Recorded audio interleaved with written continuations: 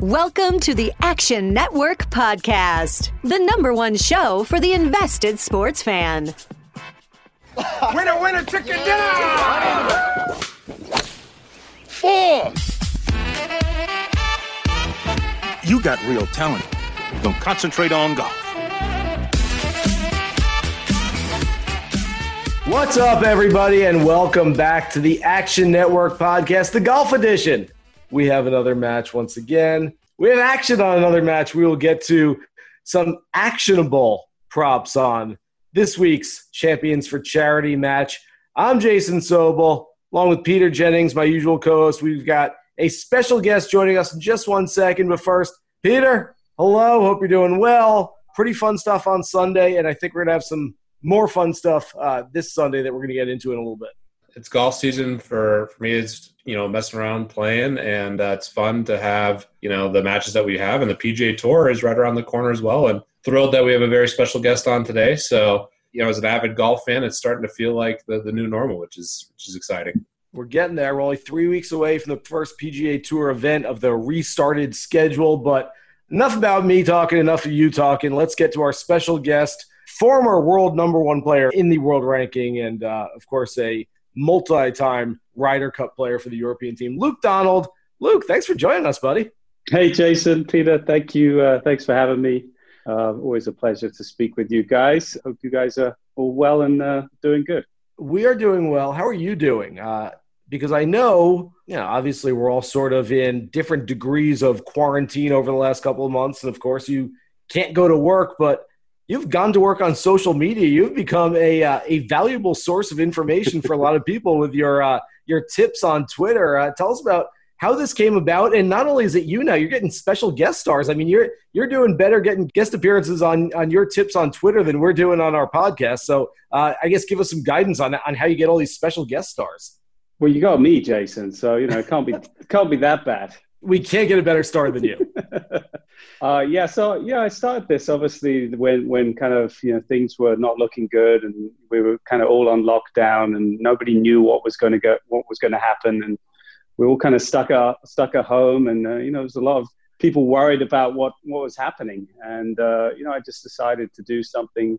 Obviously, through my Instagram over the years, I've done a few tips here and there, and people always love that. I think they love that insight. They love to hear, how you think about a shot or what you're trying to do with certain shots. And so I thought I'd do a daily tip, a daily kind of instruction, stuff that really I've learned a lot from my coach, stuff I've picked up along the way. And so I started doing that. I probably did 25 to 30 of those in a row, probably. I took the weekends off. I needed a little bit of a break. But, and after I did that, I thought it would be fun to kind of get some special guests. So obviously by that time, lockdown where I'm living in Florida and at the Bears Club had opened, the course had opened. So I was going back out and practicing, and we're very fortunate to have a lot of good pro members at the Bears Club. Mm-hmm. So it wasn't too hard to find these guys, ask them for a quick tip and get them to do something, for the fans at home, people who are still in lockdown, who are at home, how they could continue to work on their game and try and get a little bit better at golf, while kind of dealing with everything that was going on. So I love what you're doing, Luke, but I've got a little bone to pick with you because a bunch of my guys at the club have been watching your tips and they're starting to improve. I can tell their touch around the greens a little bit better. They're doing some different things. Are you available for a little payoff under the table to start giving some tips that'll actually hurt the games of some of the guys I'm playing against? We could, anything is possible, Jason. Yeah, we can sort something out. I can throw in a few bad tips for some of your playing partners. So make sure. I love it. Sandbagging tips. There we go. We need some of that. So, how's your game? And in more general terms, are you looking forward to coming back? Are you ready to come back? And are you confident in the PGA Tour's plan moving ahead to start at Colonial 3 weeks from now?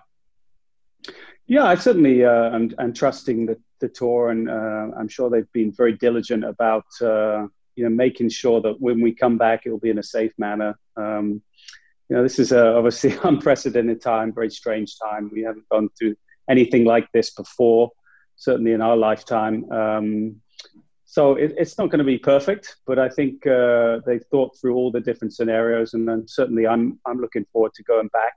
I'm excited to compete again. Obviously, when this all kind of started was during the Players' Championship. I wasn't a part of that field, but the week before I played really nicely at the Honda. Finished 11th that week and felt like my game was really rounding into some good form. So obviously, in a certain regards, I was disappointed that we were ending. I'm sure everyone was disappointed, obviously, but I certainly felt like my game was in a good place, and I was excited to compete for a bit more. So, but I've been practicing pretty hard since we've come out of lockdown down here, and I'm excited to get going again.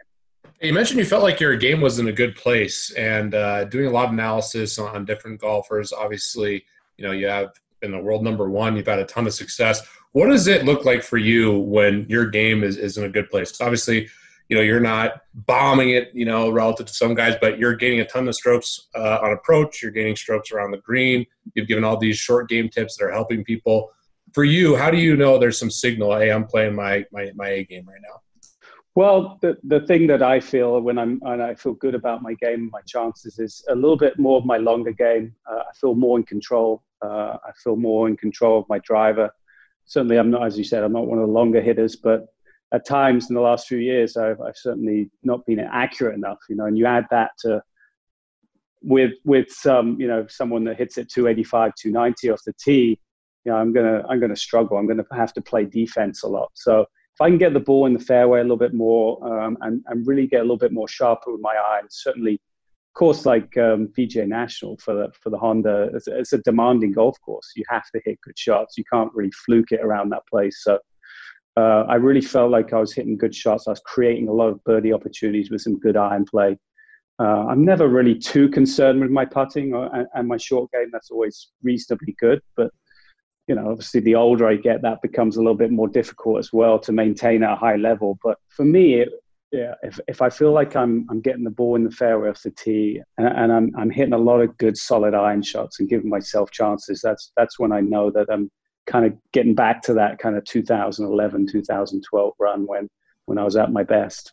Luke, we've heard from so many other players over the years, and with your professional chasing, having been number one in the world at one point, or you're a 10 handicap trying to get back to a 7 handicap that you used to be, is there a secret to trying to figure out how to unlock sort of the way you were playing before? And if so, like, what is that secret? How do you get back to, man, I was at one point there. I'd love to get back to there. I'm the same person. I have the same swing. I have the same short game. Why am I not getting there? And does it, is that just like the forever question that we're never going to answer in the game of golf?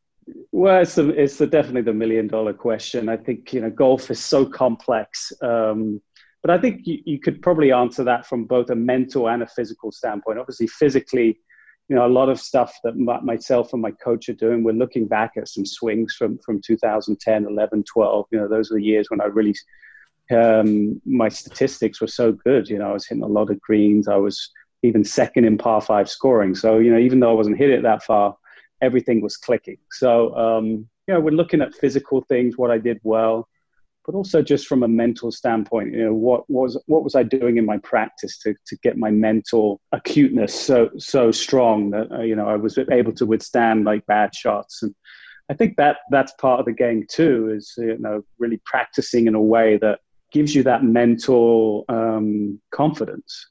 And certainly my best years, I was probably a little bit more single-minded, a little bit more ruthless, a little bit more diligent about what I did in my practice. I was very good at coming up with drills to make my practice really mean something. And certainly started to try and get back to some of the things that I did back when I was playing my best. Talking about specific courses and kind of the schedule that PGA Tour golfers are going to have. Obviously you've had a ton of success, like RBC Heritage. There's certain course fits where like your strengths are going to be on display. And, a lot of guys kind of put together a schedule based on those strengths, but now everyone's itching to come back and, there's less events and in a shorter period of time. How do you see people planning out their schedule, and what are your plans for your schedule? Well, as you said, I think, with this big long layoff, what are we, 9 or 10 weeks now since the Players' Championship, I think people are going to want to play. I think some pros might be a little bit cautious at first just to see how it all plays off, getting back into a different kind of style of life that we know. But some events are really going to benefit from stronger fields. I think Heritage RBC is going to be one of those. I think you'll see players like Rory possibly playing, players that wouldn't usually play on a course like that, but are going to want to play just to play. And, my schedule right now would be probably my first event back, the RBC Heritage. I'd love to play that one. Love to play Travelers. I'd love to play Rocket Mortgage. I would need an invite probably, but I'd love to play Memorial. And then I'll probably take it from there. But I certainly, want to play and get out there and compete again. I think in a funny way, maybe this break is good for players in a certain way, to have a physical and mental break. I think certain players will come back and actually be stronger because, we play such a long season in general that having that little bit of break, being refreshed and getting ready to go again will be a benefit. I'm sorry, Luke. You said probably playing the RBC Heritage. You played so well there over the years. Was that a guarantee you made in there that if you're playing fantasy, if you're betting like me, I will definitely play really well? Did you guarantee something there? Well, I can't guarantee a win. I think the last 10 times I played, I finished second 5 times and third 3 times. So I've done everything but win. But hopefully I'd love to slip that tartan jacket on. I was going to say, do they give you like a sleeve for all those second places or what? Man, do you get like, something, pants or something for tartan pants? Man, nothing for second. If you ain't first, you're last, Jason. You know that. Your course history there is like off the charts. And I play a lot of DraftKings and speculating on golf, and it's a lot of fun.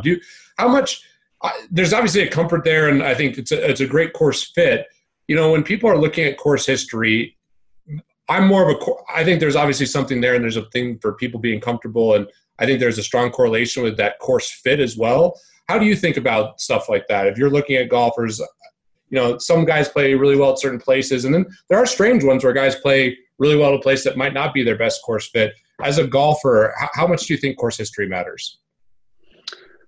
I think if you're looking at betting on golfers, I think that does matter. I mean, certainly Heritage is a funny one for me. So even when I first went there, I was very straight.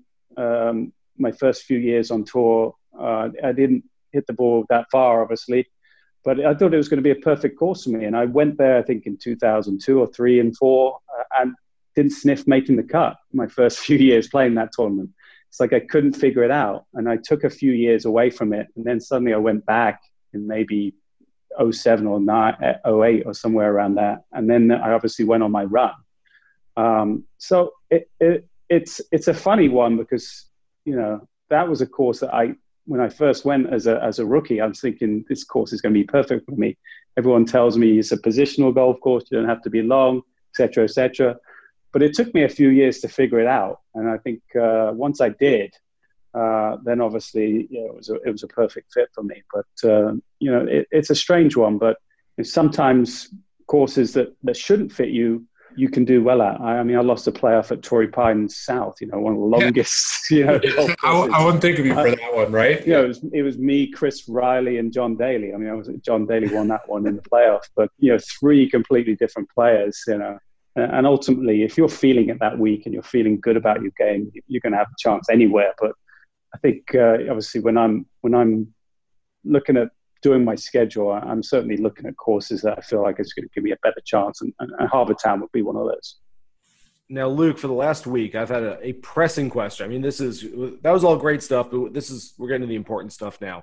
We had Keegan Bradley on last week, and he told us about being at Baker's Bay with you, hanging out with MJ, hanging out with Brady. Go to the basketball court. You and him say, hey, let's go shoot some hoops. Maybe MJ will come down and join it. And he did. And it wound up being you, Keegan, and another guy against Jordan, Brady, and another guy on their side. I don't want to say anything about you and Keegan, but that just already did, Jason. Like you. Okay, I said it. That's awful teams, Luke. What happened there? Well, first of all, I did actually catch a clip of Keegan really bashing me about my basketball game. Now hands up. Okay, hands up. I'm from England. I played a little bit of basketball in high school, but I'm more my I'm more the Steve Kerr 3-point shooter kind of guy. I know my place. I'm certainly not a great basketball player, but Keegan, I heard his little clip, and he was going on and on about, Brady was so good, and it was windy. It was 25, 30 miles an hour. I mean, you look at that clip, the trees are hardly moving. So don't listen to Keegan, first of all. And I would say that I scored 4 points in that game. Keegan scored 0. So whoever, if he wants to trash talk me, then go ahead. But wait. So you scored 4. Now Keegan said that he was guarding Brady, and he was definitely scared of actually injuring his hero, Tom Brady. 6th round pick, Brady. Yeah. So are we to assume that you scored 4 with Jordan guarding you? I know I should go with it, but no, I was guarded by someone similar height of myself. Fortunately, I wouldn't have got anything against Jordan. We know that to be true. It was amazing kind of out of the blue kind of experience. Obviously, I don't think MJ had played basketball pretty much since he retired. I mean, he just literally put it to one side. Other than doing his camps, I think he'd really hardly touched a basketball. And we were out there on a kind of a fun golf trip, and me and Keegan just decided to go shoot some hoops. And I think MJ kind of heard his ears pricked, and about 30 minutes later he joined us on the court. And obviously a few people heard on the resort that he was shooting some hoops, and got a little crowd kind of gathered up, and then Tom Brady appeared, and suddenly we had a 3-on-3 game. And to be a part of that was, looking back, was pretty amazing, especially after having watched The Last Dance. I mean that was just such an incredible series that, to actually be a part of MJ, probably the last time he's played a pickup game, and he certainly hasn't played one since then, I'm pretty sure. So to be a part of that was pretty cool. I wanted to ask you, I mean, you made the move from England to go and play at Northwestern in college, and I'm guessing my timing might be a little off, but that was right around those Last Dance years, maybe just afterwards. What was it like to get to Chicago and be like, oh my God, this is a Bulls town, and people are nuts for the Bulls and Michael Jordan? What was the timing in there exactly, and what was that like for you? I mean, were you getting into it too? Yeah, so I got there in the fall of '97. So right when they were kind of playing their last season together. And, coming from England, basketball wasn't, again, huge sport. I obviously heard of Michael Jordan, but it's not something we would watch every day. If you were Chicago and you'd tune in 2 or 3 times a week to watch the Bulls during that run. But that wasn't kind of the case for me. Obviously knew who he was and really heard all the buzz when I was in college, but never got down to a game. I think it was really hard to get tickets, and really didn't know too much about that run, personally coming from England. But so he got to meet MJ. I think probably started playing golf with him in 2004, 2005, maybe. Some of the Chicago contacts we had and his love of golf kind of brought us together. And, we become good friends through golf. But it was still fascinating for me to watch The Last Dance, because I hadn't really experienced that before. I had never seen that side of it and never really lived through it. But it was cool to see, because you realize MJ is so competitive, and you can see that obviously shining through immensely during The Last Dance. But it was interesting just to see. He's quite private. He's very private. He doesn't like to. He's not on social media. He's not telling you everywhere where he is everywhere. But you can tell that 16 years of just being at the top, being in the limelight for so long, he just kind of wanted to go away from that. And you can understand it, I suppose. I mean, playing basketball in that game had to be so surreal. You mentioned it's just an amazing experience, obviously. You got to number 1 in the world in golf. Like, what other moments in your life did you have to pinch yourself and say, hey, this is the life that I'm living? I mean, you were playing in Europe, crushing, you're dominating golf. I can't imagine being in that spot. Is there any other surreal moments or stories or times you had to pinch yourself? Yeah, obviously for me, getting number 1 is probably my greatest accomplishment in golf. And I think golf has obviously allowed me to meet a lot of special people. I've played with Tom Brady. I've become good friends with Michael Jordan.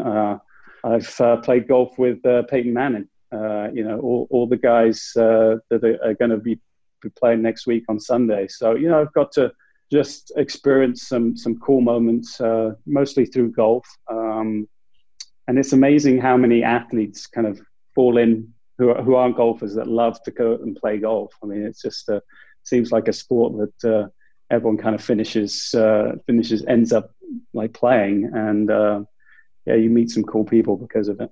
Well, Luke, you mentioned it right there. We've got a big match this week, and it's nice to see some live golf on television. We had some last week with Rory and DJ pulling it out in the end against Fowler and Wolf, and then this week I'm a little more intrigued by this just because I don't know what to expect. We've got Tiger and Peyton Manning against Phil and Tom Brady at Medalist, and you mentioned it right there. You played this past February with Peyton Manning in the AT&T Pebble Beach Pro-Am. You've played with Tom Brady in the past. Let's hear it. Break down their games. What should we expect from these guys? Well, I was extremely impressed with Tom Brady's game when we played. Obviously, he was playing with MJ against me and Keegan, and I think they beat us pretty handily, to be honest. They were chirping pretty hard. I think Tom Brady at that point had 3 Super Bowls, so it was like, we got 9 championships. What do you guys got? And, all this kind of stuff. And there was a lot of banter going back and forward. And Tom's game was really good. I don't know how much he's played or practiced since then, but really natural swing. He could move the ball. He could hit it pretty far. I played with Peyton a couple times. I played with him in a pro-am at Quail Hollow back in maybe 2006, and he was very impressive then. I played with him at the Pebble Beach this year, and obviously he's gone through some pretty serious injuries and operations and surgeries with the fusion in his neck, and I think that's limited his athletic ability a little bit. But he's still, you can tell how competitive he is. When he has a chance to make a net birdie or a net eagle, he was grinding, and you just never lose that. The sports people have been at the top of their game. So competitive, they want to win, they want to excel, and it'll be an interesting game. I think. See, we saw 4 of the best players in the world playing Seminole, but that's a pretty open golf course, and now we've got Medalists, which is going to be a little bit tighter, with a couple of amateur players who don't do this for a living. So we're going to see a little bit different golf, maybe a few more bogeys, a few more bad swings, but I think the banter will be a little bit better. Yeah, was Manning obviously your teammates, but was he, whether you missed a fairway or missed a putt, was he needling you? Was he needling some of the other guys in your groups throughout the week? And give us good Peyton story from out there. He's very self-effacing on TV, and it seems like it comes across with his golf game as well. Yeah, certainly the Nationwide song was stuck in my head at the end of that week. Literally every fan would sing it as he walked onto the green. But he took it well. He was in good spirits, and we got to play with his brother Eli. So it was Eli as well was the other amateur. So those two were needling pretty good, like brothers would. Sure. But he was pretty good with his partner, with me. Yeah, you got to give us a little more on the Peyton and Tom in terms of strengths and weaknesses. I mean, you mentioned Tom, a natural golf swing. He moves it. Obviously, the neck fusion. Peyton's out here in Colorado. I have some buddies who play with him. I know he's been hitting a kind of a lower draw. He's working very hard, obviously, for this match. Where would you say if you had to lay out the strengths and weaknesses for each guy, how would you do that? Well, Peyton has he has a lot of shut face, kind of taking it back, and that can be problematic with short games. So I'd probably give the edge to Tom on his short games. Tom seemed to have a little bit more of a neutral path and could kind of hit that soft pitch shot a little bit nicer when I played with him, certainly. I'd have thought Tom probably has the advantage in terms of length off the tee. But Peyton, because he takes a shot, he hits pretty much one shot. He hits that draw. Occasionally, he'll overreact and hit a push to the right. But he's going to be more consistent off the tee. I think Tom maybe have a little bit more of a two-way miss. So I don't know. I think it's going to be pretty even. But if I had to put my money, I would probably. Well, again, it's hard because Tiger's a member at Medalist. He knows that place pretty well. But I would probably, I'm guessing I don't know what the odds are, but I'm guessing Tiger and it's like 2-1, which seems wild to me. I mean, I know 2-1. Yeah, I mean, I would probably take Phil and Brady. It's the same thing we were saying last week. Anytime it's a toss-up, go with the underdog. Go with the plus money. Yeah, the underdog almost even though it didn't work last week. I still feel like that was the right side. And yeah, Rick, I kind of called that Ricky would make the most birdies. He loves that place. He loves Seminole. He's won there a few times. The member guest stuff. So that would have been a good prop bet to make sure that Ricky had the most birdies. And again, I don't know. If it's 2-1, I'm taking Phil and Brady. Yeah, I love that. So I've done some analysis on guys coming into January, and that's one of the tougher times to predict golfers. Is obviously there's this period of time where there's a little bit of rust. Someone like Charles Howell, he exceeds his normal range of outcomes more than any golfer actually during that time. And I imagine just watching the way Charles Howell goes about his career that he's probably grinding as much as any golfer out there. Now we have a unique circumstance where, Keegan talked about it. He had to, go shag his own balls for a stretch of time, and, things are open now. But, different players have had different setups where maybe, Tiger Woods obviously has golf holes in his backyard and a simulator. And, right. Then there's other golfers who might not have had the opportunity to be practicing as much. What type of player would you be looking for? And how do you think people are going to come out of, the strange time where there hasn't been competitive golf? Jason caddied for this guy. Obviously, my brother caddies for him most of the time. But Brendan Steele is another one that seems to do well after long breaks. He's won Napa a couple of times. That's after a little bit of a break. But he always seems to do well with a break. It's just that freshness. Some people grind so much that they're thinking about so much stuff in their swing that a few weeks go by and it just accumulates and they've got too many thoughts. When if you've had a break and you come back fresh, there's less thoughts. You can just kind of play a little bit more in instinct. So, but it's a tough one.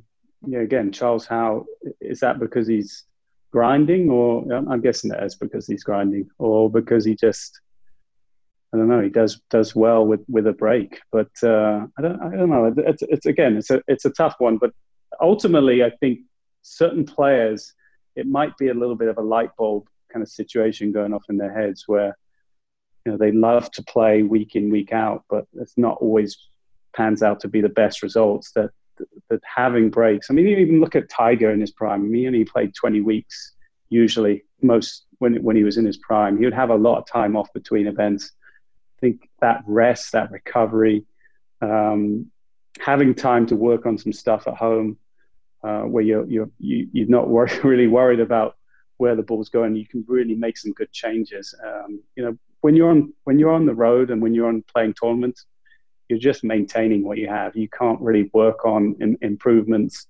You work on little things, but you're just playing to play well. And sometimes having that time at home to work on things can really pay dividends if you're really trying to make some changes in your swing. Along the same lines, Luke, sort of speculating about players, which we do a lot of here. I'm going to steal a question from Peter that he asked to Keegan last week because I really liked Keegan's answer as to which player out there do you think is sort of underrated? Which player do you think you've played with and seen him play and you go, man, this guy's really good. He's better than his results have been. Keegan gave us Jamie Lovemark. I'm going to give you a quick plug because Jamie Lovemark actually wrote a piece for us on the Action Network breaking down Medalist hole by hole that is on the website right now, and you can go check that out. So Lovemark, friend of the pod, he is absolutely a guy to watch. But I want to know if you had a guy that you're thinking of, not John Rahm, not Colin Morikawa. I mean, we all kind of know that those young guys are going to be really good. But the guy that you've played with, you say, that guy strikes me as a player who keep an eye on him. Well, I played with Joel Darman, I think it was last year at Hilton Head, and he really, really impressed me.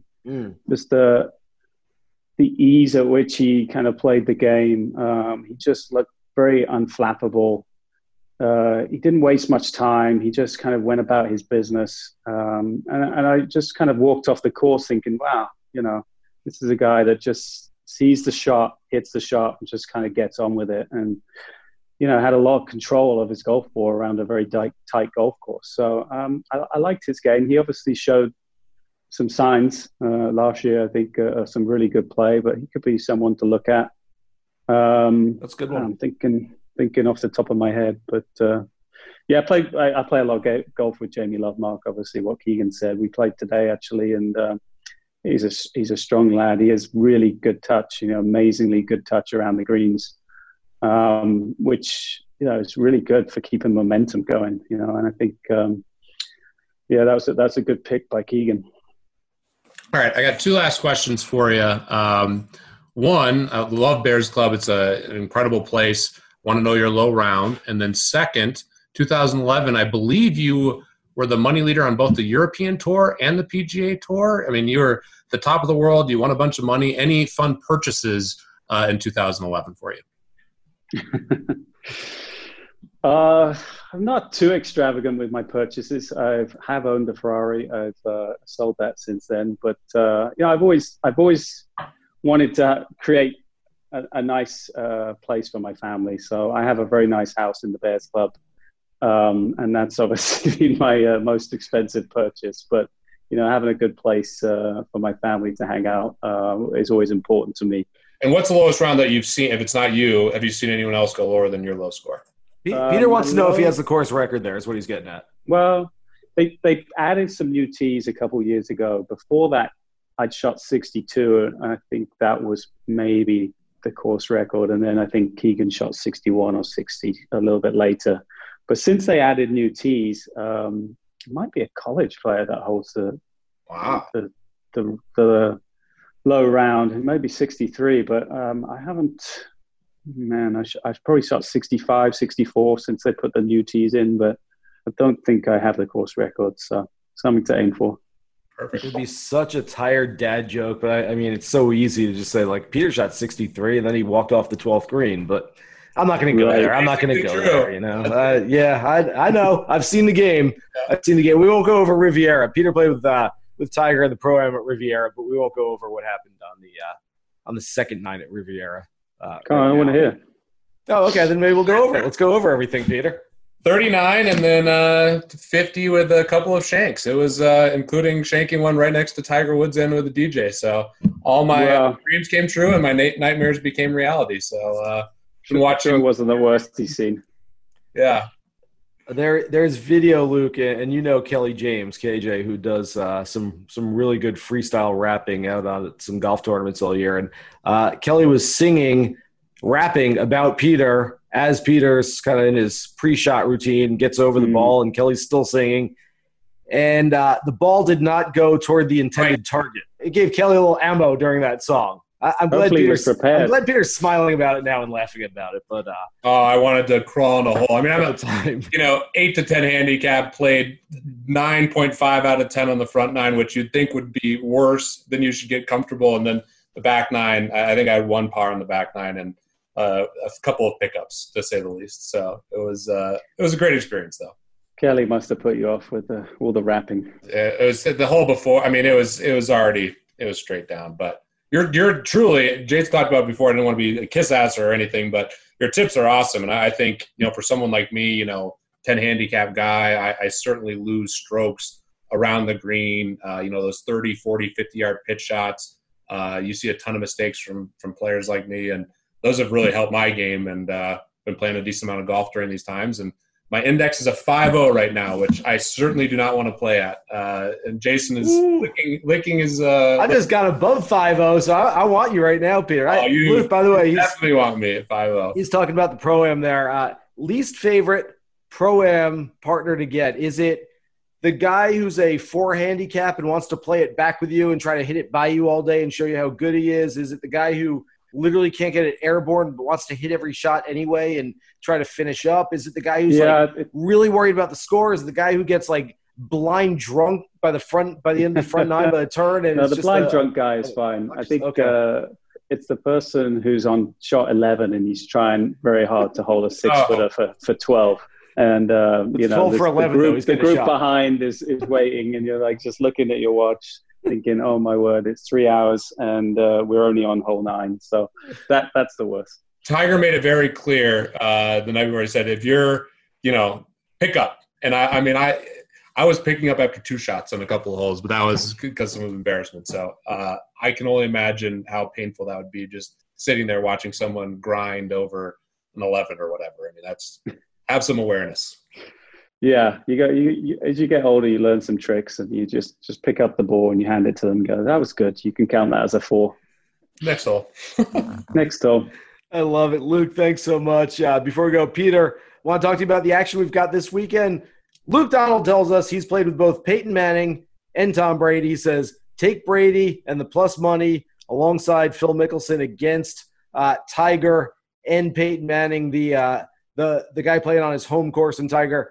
You going with Luke or are you going against Luke? I'm in a tough spot. I have some friends with Peyton, and obviously he's a big guy here in Colorado, so I want to root for Peyton, and Tiger has been, an icon. But, yeah, the better in me, I want the plus money. I think that's too steep of a price, even with the course knowledge for Tiger. And I know I've heard, just even seeing on Twitter today, like Phil's playing 36. Like, Phil, this is like his Super Bowl. He loved the match. I mean, I'm sure Tiger wanted to win, but I don't think he's grinding as hard as it would be, for a major or something. So I think I like Phil and Brady here. I can tell you I've only spoken with one person who has played with both Manning and Brady and has given us insight. And that man is Luke Donald. Luke, thanks so much for joining us on the podcast. We really appreciate you coming on with us. My pleasure. In terms of the match, I'm just looking for some good banter because it was certainly was missing a little bit in that front nine last week. We hope there's going to be banter. It's got to be better banter than there was last week. It really wasn't quite there last week. So thanks so much to Luke Donald. He's Peter Jennings. I'm Jason Sobel. You've been listening to the Action Network podcast. Here's hoping you hit the green this weekend.